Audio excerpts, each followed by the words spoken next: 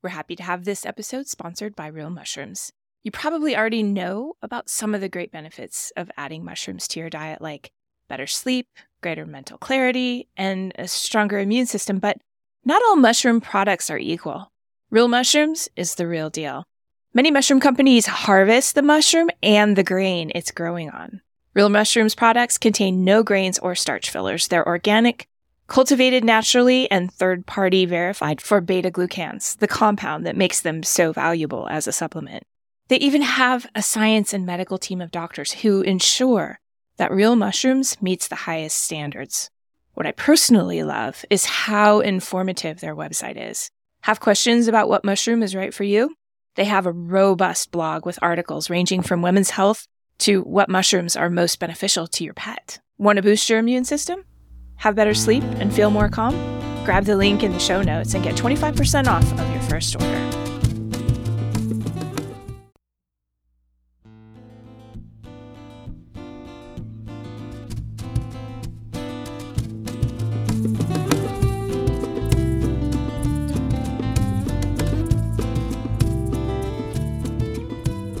Curiously enough, acupuncture is not just sticking needles into people.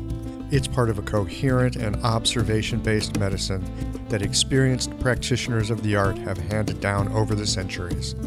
I'm Michael Max, your host and guide of Everyday Acupuncture. Listen in as we explore how you can apply the principles of this ancient medicine in your everyday life.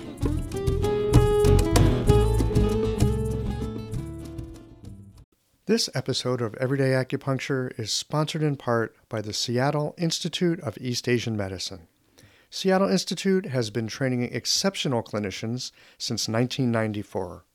The program at Seattle Institute represents a modern take on the age-old model of apprenticeship training. One experienced teacher working with a small group of students focused on the clinical interaction with a patient. Using this approach not only provides students with the highest level of clinical training available today, it also grounds the program in the traditional methodologies used for centuries in the training of medical professionals. Seattle Institute of East Asian Medicine is accepting applications now for the master's and doctoral programs beginning in September 2018. For more information, go to www.siom.edu or visit the show notes page for this episode.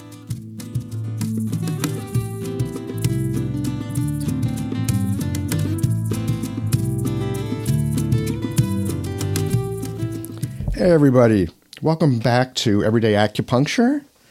I'm really happy today to have Chad Connor with me. Chad is Vice President over at Pure Ratios. It's a company that does CBD products, both from hemp and from cannabis. If you're a listener to Qiological, that's the show for the profession, then you probably have already heard the interview that Chad and I did on not just the use of CBD for medicinal purposes, but more specifically how we can look at it and think about it and use it from the Chinese medicine perspective. It's a really fascinating interview, so especially if you're a practitioner, go check it out over there. Today, our topic is different. Today, we're going to be talking about acupuncture, acupuncture clinics, acupuncture schools, in a place that is not in the United States. Today, we're talking about acupuncture in Morocco. This is going to be great. Chad, welcome to Everyday Acupuncture. Thank you. Happy to be here. Yeah, it's wonderful to talk to you again. I had so much fun when we had our conversation over on Qiological. Yeah, I'm happy to be here. Thank you for inviting me again. So, you're a guy here in the United States. You're an American. Yes. And yet you spent a long time over in Morocco. Yeah, I did, actually. Yeah, I spent actually 13 years over there. And with my wife and I, my wife is Moroccan. She was born in Casablanca.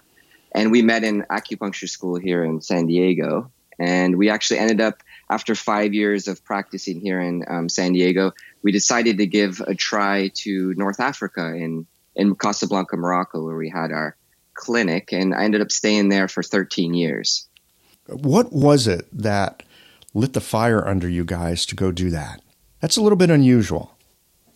Yeah, it's a great question. So Really, it was several different reasons. One in particular was, I was one of the youngest people at the time that graduated from the Pacific College of Oriental Medicine, where I went here in San Diego. I was 24 when I graduated.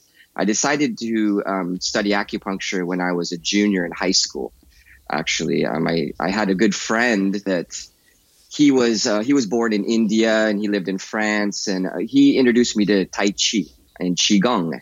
And so when I was 17, I started doing this for myself, and I discovered that energy existed. It was a huge revelation for me as a young man to realize this whole system that comes from the East was actually existed. And at that moment, I decided to do acupuncture.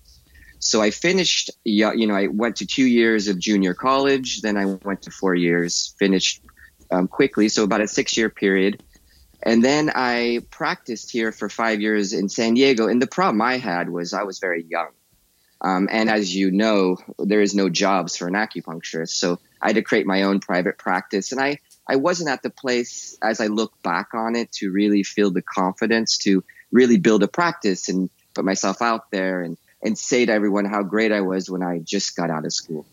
So after 4 years of trying different things, I said to my wife, either I do something else or we go somewhere that it's going to be more viable to do acupuncture. And so we decided to go to Morocco. That was really the thing that pushed us. Wow. I know there's a lot of people in the States, similar position to you, and really whether you're 24 or 44 for that matter when you graduate, when we first get out, it's like, oh my God, how do I build a practice? Yeah. Especially if you don't have a background in business and that sort of, and it helps to have more clinical experience. But, right. A lot of folks will just go to a smaller town, or they'll go to a part of the country where there's not that many acupuncturists. I mean, San Diego, that's, it's a little bit saturated there. Yes. Yeah. So you guys decided to ramp it up and take it abroad. I want to ask you more about that in a moment, but I want to come back to something here that you said about doing some Qigong and Tai Chi and things like that. And you discovered that there was this whole system of Qi, of energy, that really existed. All right. So I want to dig into this for a moment. Sure. Because, the idea of Qi is a really interesting idea. And a lot of people have this really heady, I wouldn't say understanding, but let's say a heady conception of what that might be. Because we're talking about, I'm using air quotes here, energy, which can get pretty woo-woo, and like very disembodied very quickly. It sounds like you had an experience of something embodied. I did. Actually, to add to this time frame of my life, I met my first spiritual teacher at the same time. He was actually more of a psychologist, and he studied, different spirituality. So he, at the same time, in working with him, he opened me up to Eastern philosophy, which for me was also a big revolution in my life. And he did something he called energy work, where he would place his hands on different parts of my body. And so I would feel this energy moving. And then with the Tai Chi and Qigong, I started feeling the energy system in my body. And it was really like I would say a hand in a glove for me, where it really opened my mind to the system of energy. And at that moment, I said, wow, what could I do to study this for the rest of my life? Because it was really coming from the West, coming from this real linear, Cartesian thought process, the scientific. I was like, oh my God, there's this whole nother world out there. So that was really the thing that opened me up. And then I studied with a person, his name was Sherke Lu. He was an old Taoist monk that came here. He was in his 70s. And he's the one that initiated me to Tai Chi and Qigong. And so for me, being around him, this really wise man that seemed like he was 30 and he was in his 70s, he actually had a daughter that was 8 years old, and he was, I think, 75 at the time.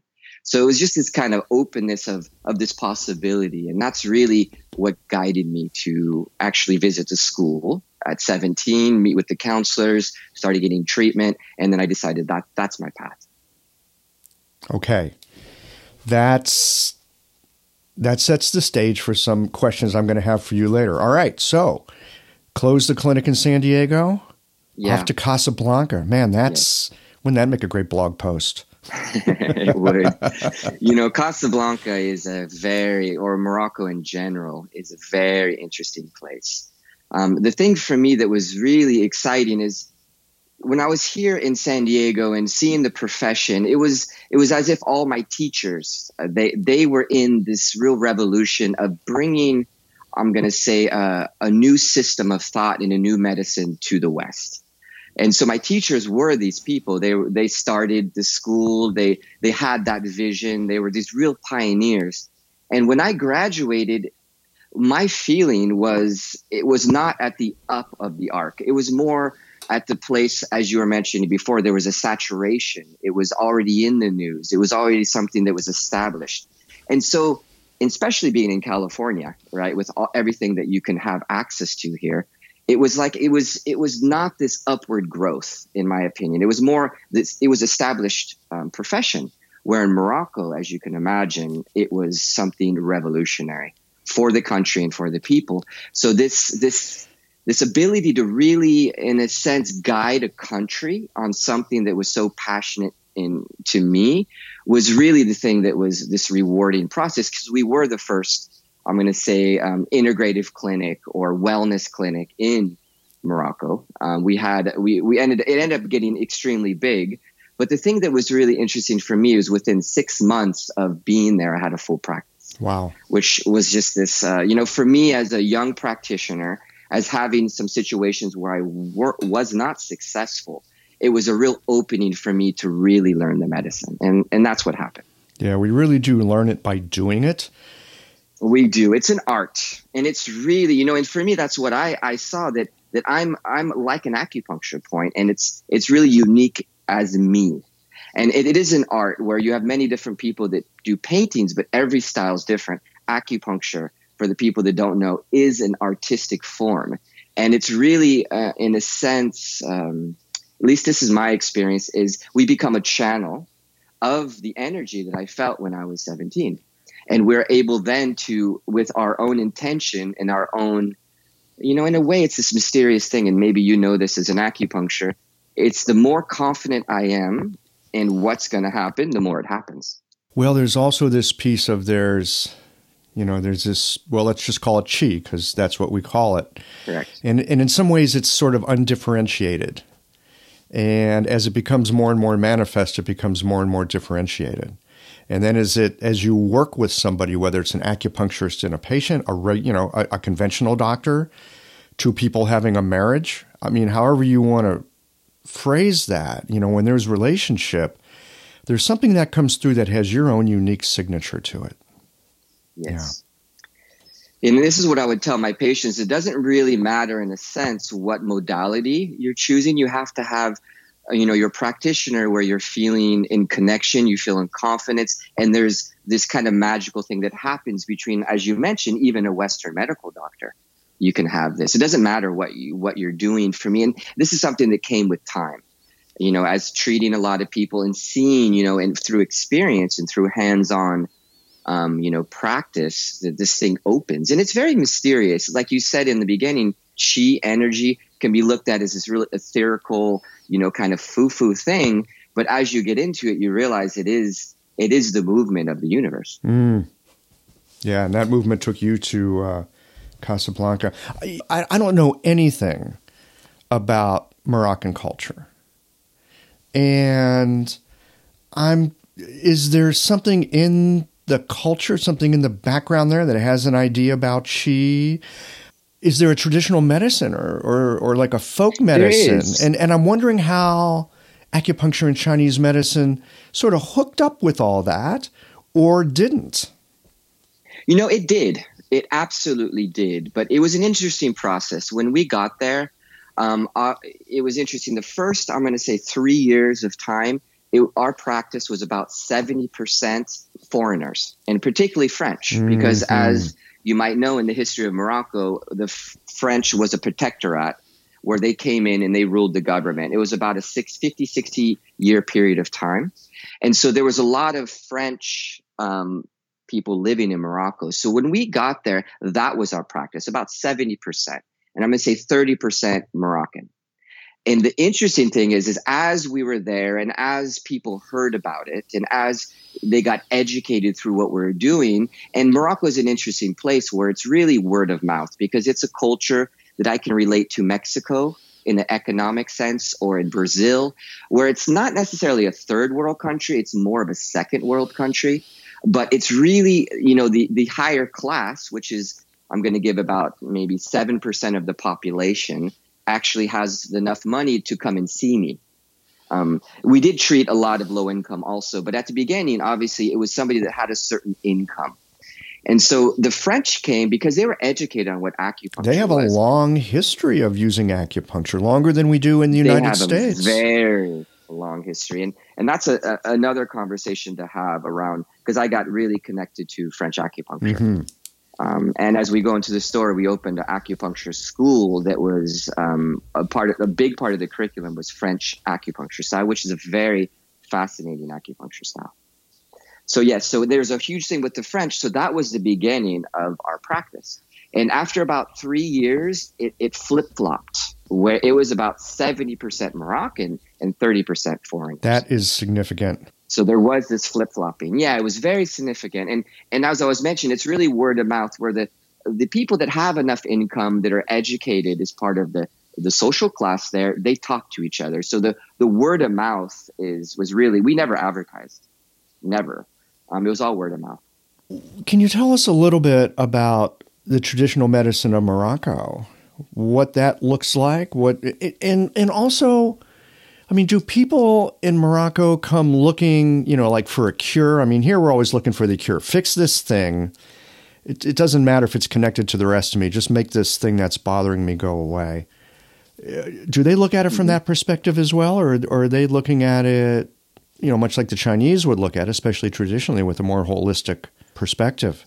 So that's a great question. So the patients that came to me, I'm going to say their grandparents lived a very different life. Morocco, in the time I was there was a huge change. But in the last, I'm going to say 50 years, there has been a huge change of a very traditional culture being very much influenced and turning to the West.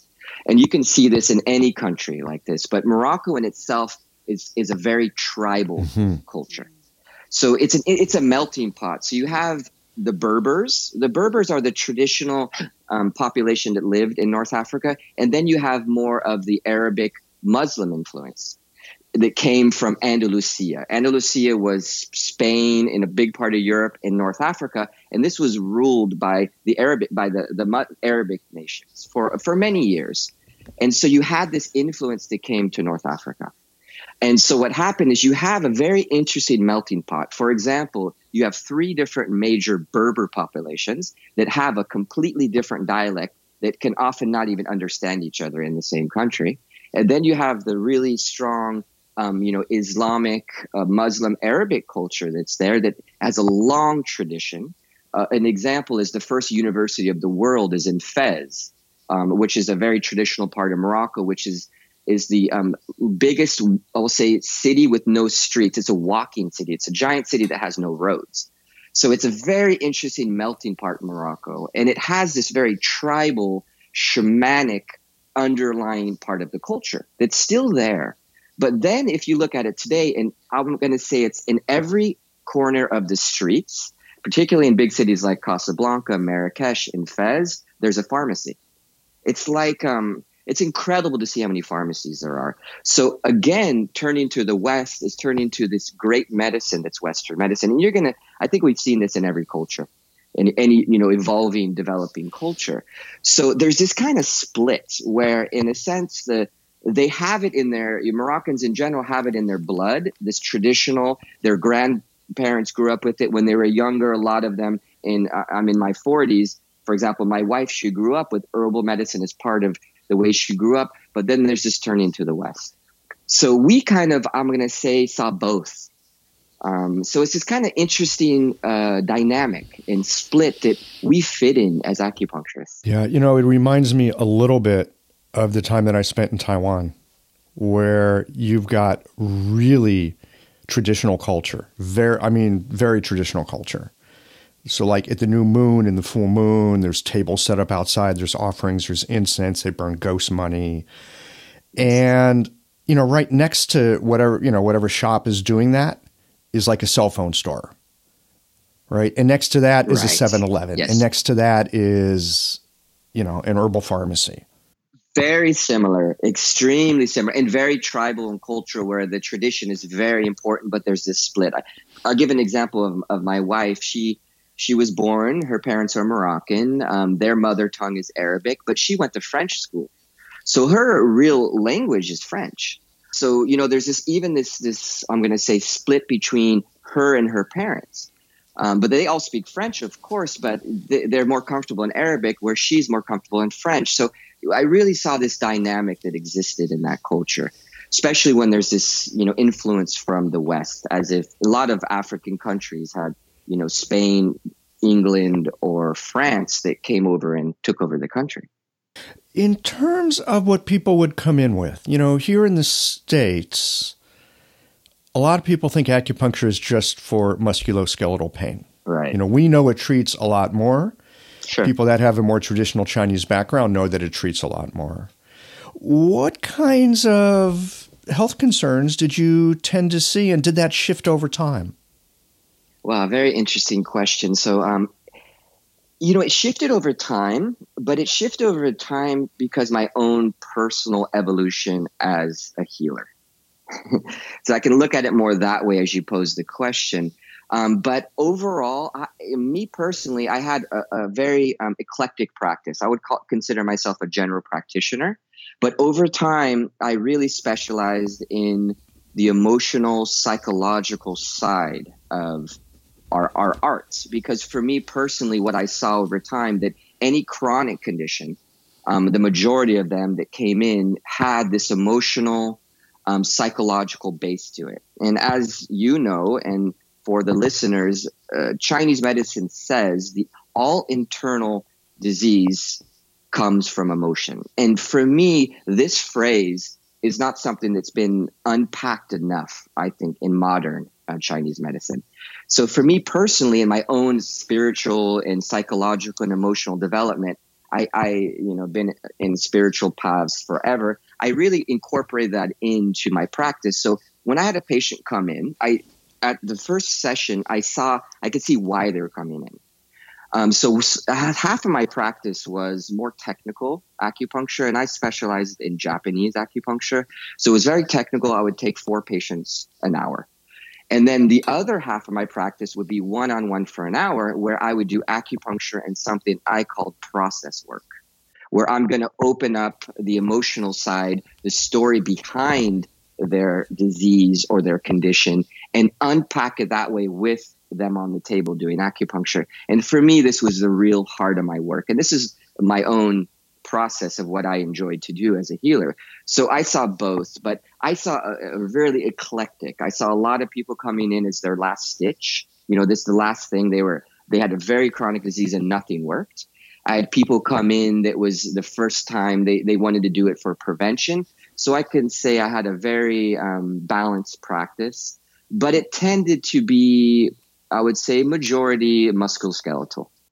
But not by a lot, but that was a big part of the practice. So it's great, hearing your story around this, because I think we all grow into kind of who we are as a practitioner over time.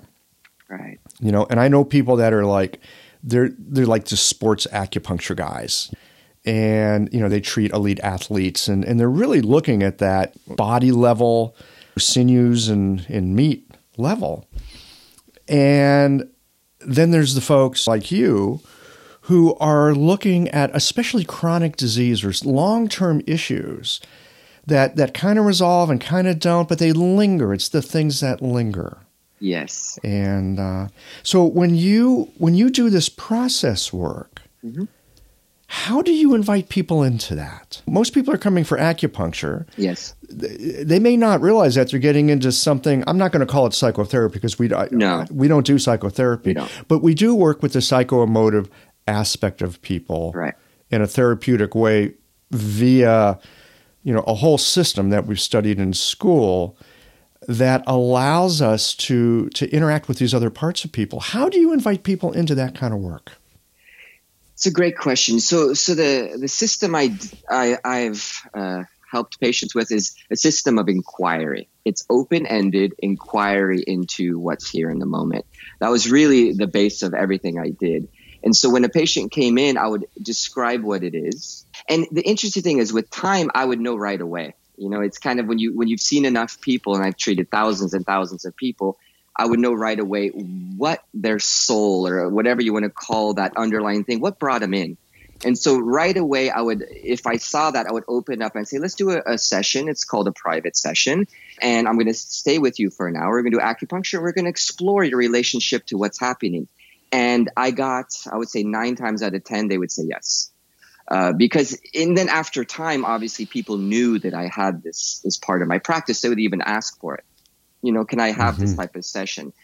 And then really, you know, something you said brought something that was really key around this is what I realized was a lot of people that had chronic disease, they were identified with their disease. It was a part of their sense of who they were or sense of self.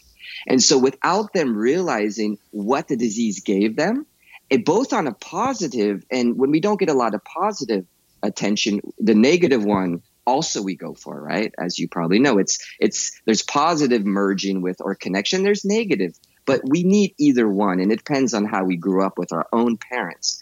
And so this was really something that really guided the session, right? This inquiry and this also their identification with their own disease. And so what would happen as they saw this, as they were aware of it, you know, what I would always tell my patients is if you're aware that if you touch a pan on the stove, it burns you, what happens?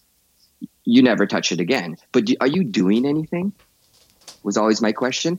And actually, when you see the truth, you stop doing something that hurts you. And so this was really my main technique, is to bring awareness through open-ended inquiry and questioning to understand what is my identification or my relationship to my chronic disease. And it was incredible what happened when they realized this, the disease would get better. Simple as that. Yeah, it's a really curious thing. I've seen this too, and I suspect any practitioner, regardless of what you're practicing, has seen it as well, where people will come in and they'll tell you their diagnosis or what they think their diagnosis is or what their official diagnosis is and then what they think is going on. And there often is there's an attachment to it, just like there can be an attachment to certain medications, even if people don't need it. I've run into patients, they've got issues with sleep, and even though they may not take the sleep medication, they like to keep it on the nightstand just in case, right? There's all these little ways that we get connected into something. Yep. I'm curious, we have this tradition in East Asian medicine of looking at emotional, psychoemotive issues through the lens of the 5 elements. Right.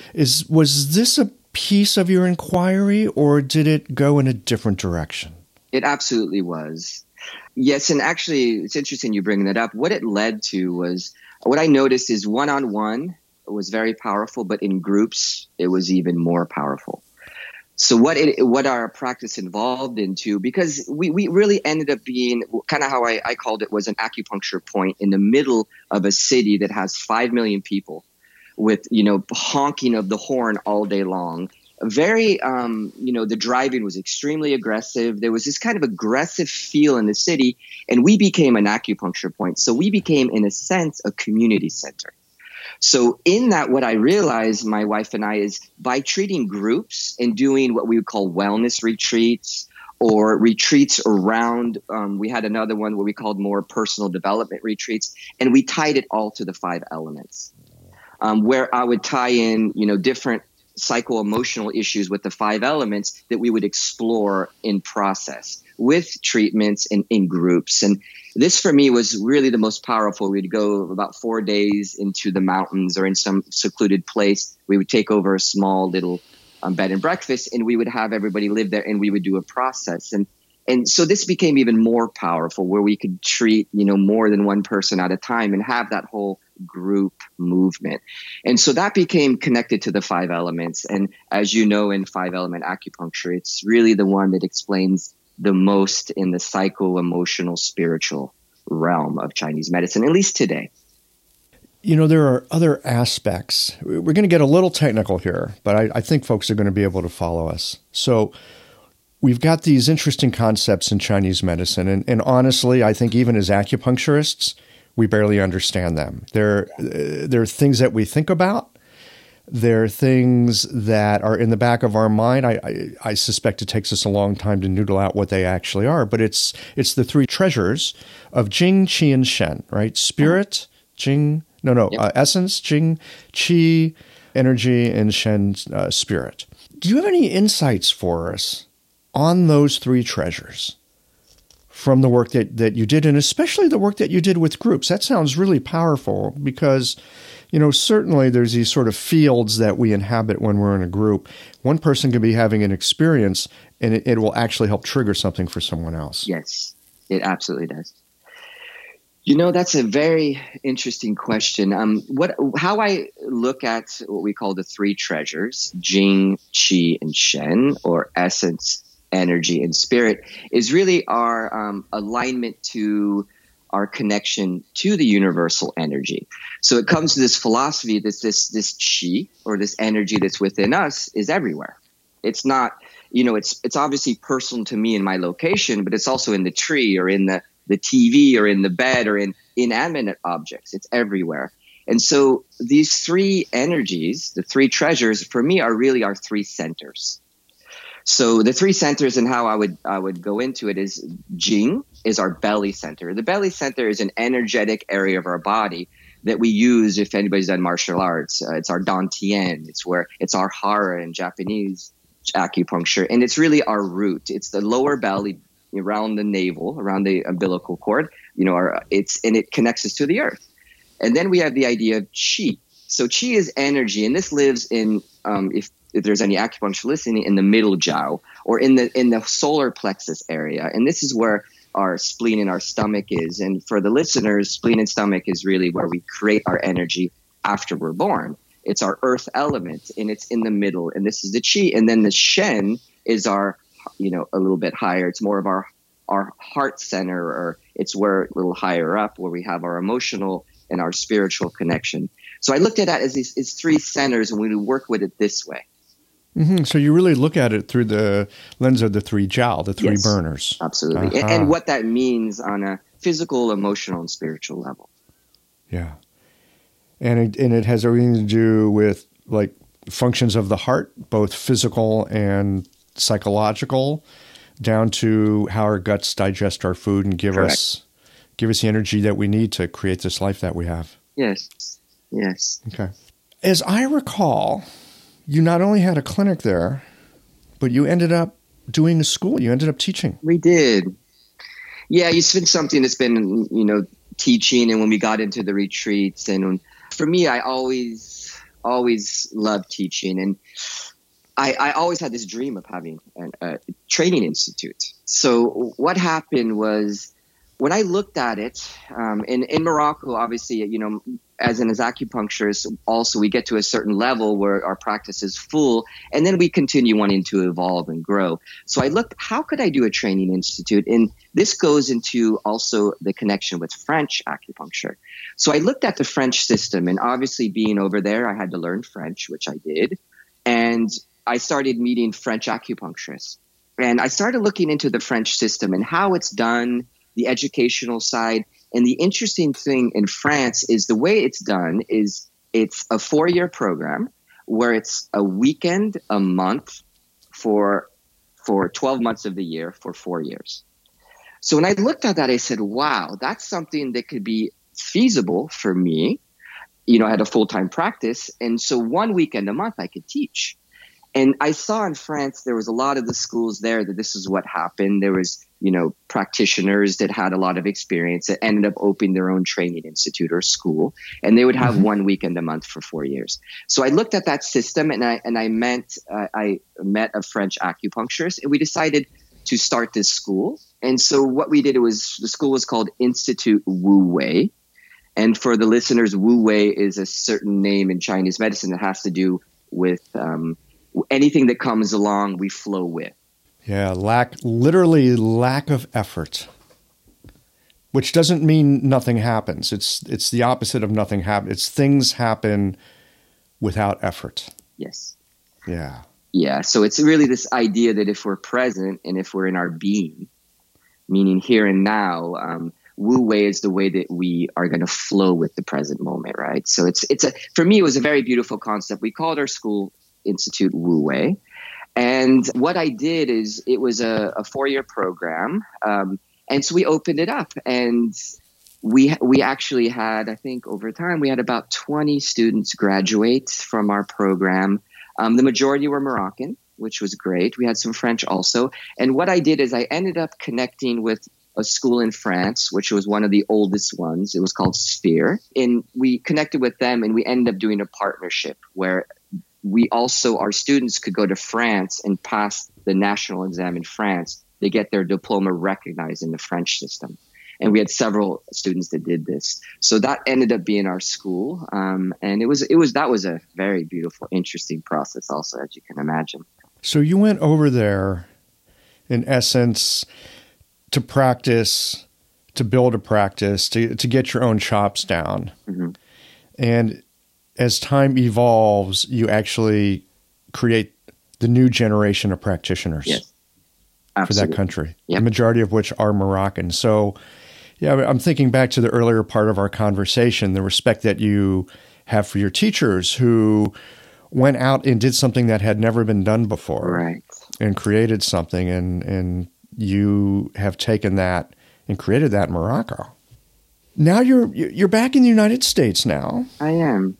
And you're doing this CBD business. Mm-hmm. I'm curious to know how the time that you spent in Morocco and all the things that you did and all the things that you learned, how does that inform what you're doing today?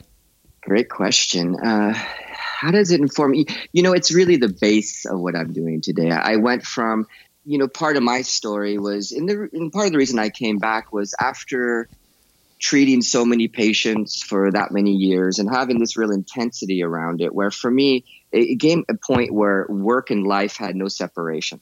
I didn't see that what I did as a job was anything to do with work. And this is an interesting dynamic because, surprisingly to me, I didn't have much limits, and I ended up working quite a bit. And it didn't feel like work. It felt like something I was very passionate. It was more of an exchange, a transmission of something that I was. But what happened over time is I realized that I got burned out. As a practitioner. And it's just a lot of, energy to hold over time. It was a lot of demand. There was a lot of people around. You ended up being kind of this figure in the community. And I realized over time, I did get burned out at that moment of really one-on-one and really patients in general. So this opportunity presented itself to go into more of a manufacturing around cannabis medicine. Which was a really interesting change because as I was mentioning in Morocco, when I went in and really to help mold a country and something that I was passionate about in natural medicine, the same thing I'm coming back here and doing with cannabis medicine because there's been this huge prohibition, this huge stigma and prejudice I'm finding that's even often unconscious in our minds because we grow up, in the generation where say no to drugs. We grew up in the Nixon generation where they talked about the negativity. But what I realized with this plant was I can actually create the same thing where I can bring it back in and really help natural health practitioners, which should be the holding the flag and the driving force of cannabis in our culture today to really come back in it and really help mold an industry that's becoming extremely large and it's growing astronomically each year. And it's an herbal medicine. Cannabis is an herb. It's not a single molecule pharmaceutical. And the interesting thing is who's doing cannabis and driving the industry today are biochemists and MDs, which have nothing to do with herbology. You've been lit up with this stuff for years. Yeah. That's so cool. Yeah. Chad, any other comments that you'd like to share with our listeners before we wind this down? Yeah, I think maybe one of the comments to share is, I think for me as an American, going over to a Muslim country and, kind of the stigma around that, as Americans. And what I realized being overseas is the sense of me and my own experience in growing up in a country as powerful as the United States, and us not having a lot of contact with other countries, and not necessarily the majority of Americans traveling abroad, that we have this projection or this idea of what it is, and particularly in a Muslim country, right? And what I realized was the exact opposite. The country itself brought me in with open arms. I never, ever felt anything but a warm invitation as an American overseas, especially in Africa, in an Islamic country with all this tension. And I was there in the Arab Winter, where Tunisia, which is, North Africa is called the Maghreb. You have Tunisia, Algeria, and Morocco. And the language is as a dialect of Arabic, and they understand each other. But if you go to, for example, Egypt, or if you go to Saudi Arabia, it's another dialect. They don't understand each other. So this is really, this Maghreb, these three countries. And so Tunisia was the first one. I lived that experience when I was in Morocco, when this whole thing happened, the Arabic Revolution. And I felt only love and invitation from the Moroccan people and being American. So I think this is something that for me was a real learning and transformation. And I really want to share with Americans that it's maybe very different than and often it's an unconscious prejudice, that we have, that actually this warm welcoming of this culture. And for me, it was such a beautiful experience.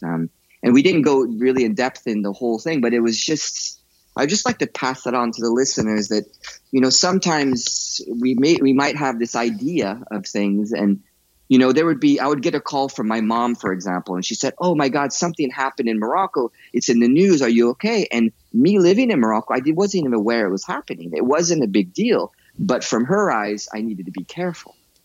Does that make sense? It totally makes sense. Having spent some time living over in Asia, there were the ideas that I had about Asia, most of which were completely wrong. There were the fears that my friends and family had. Again, completely uninformed, but yes. We've all got our biases, our ideas, what we've gathered from movies or media or whatever. And you get over there and you find out, wow, I'm not just wrong, I'm completely wrong, which can be very disorienting when you're in the process of adjusting to living there. It is. Yes, it is. It's often so different abroad. And until you go there, and actually not just go there as a visitor, but go there and, put your boots down for a period of time, it can be incredible. It's really one of the best educations I've ever had. Yeah, me too. It was very, very transformative. I'm a different person, of course, from that experience. Yeah, so that's something I would like to share to the listeners. It was my experience, my personal experience, but I think it's a very powerful message. Well, Chad, it's great to talk with you again. Thank you for joining us here on Everyday Acupuncture. I want to remind the listeners that if you want to find out more about what Chad is up to, go and check out Qiological. It's show number 19. We get deep into the CBD situation and how it can be helpful. Yeah, it's a very pleasure to be here, Michael. Thank you for having me.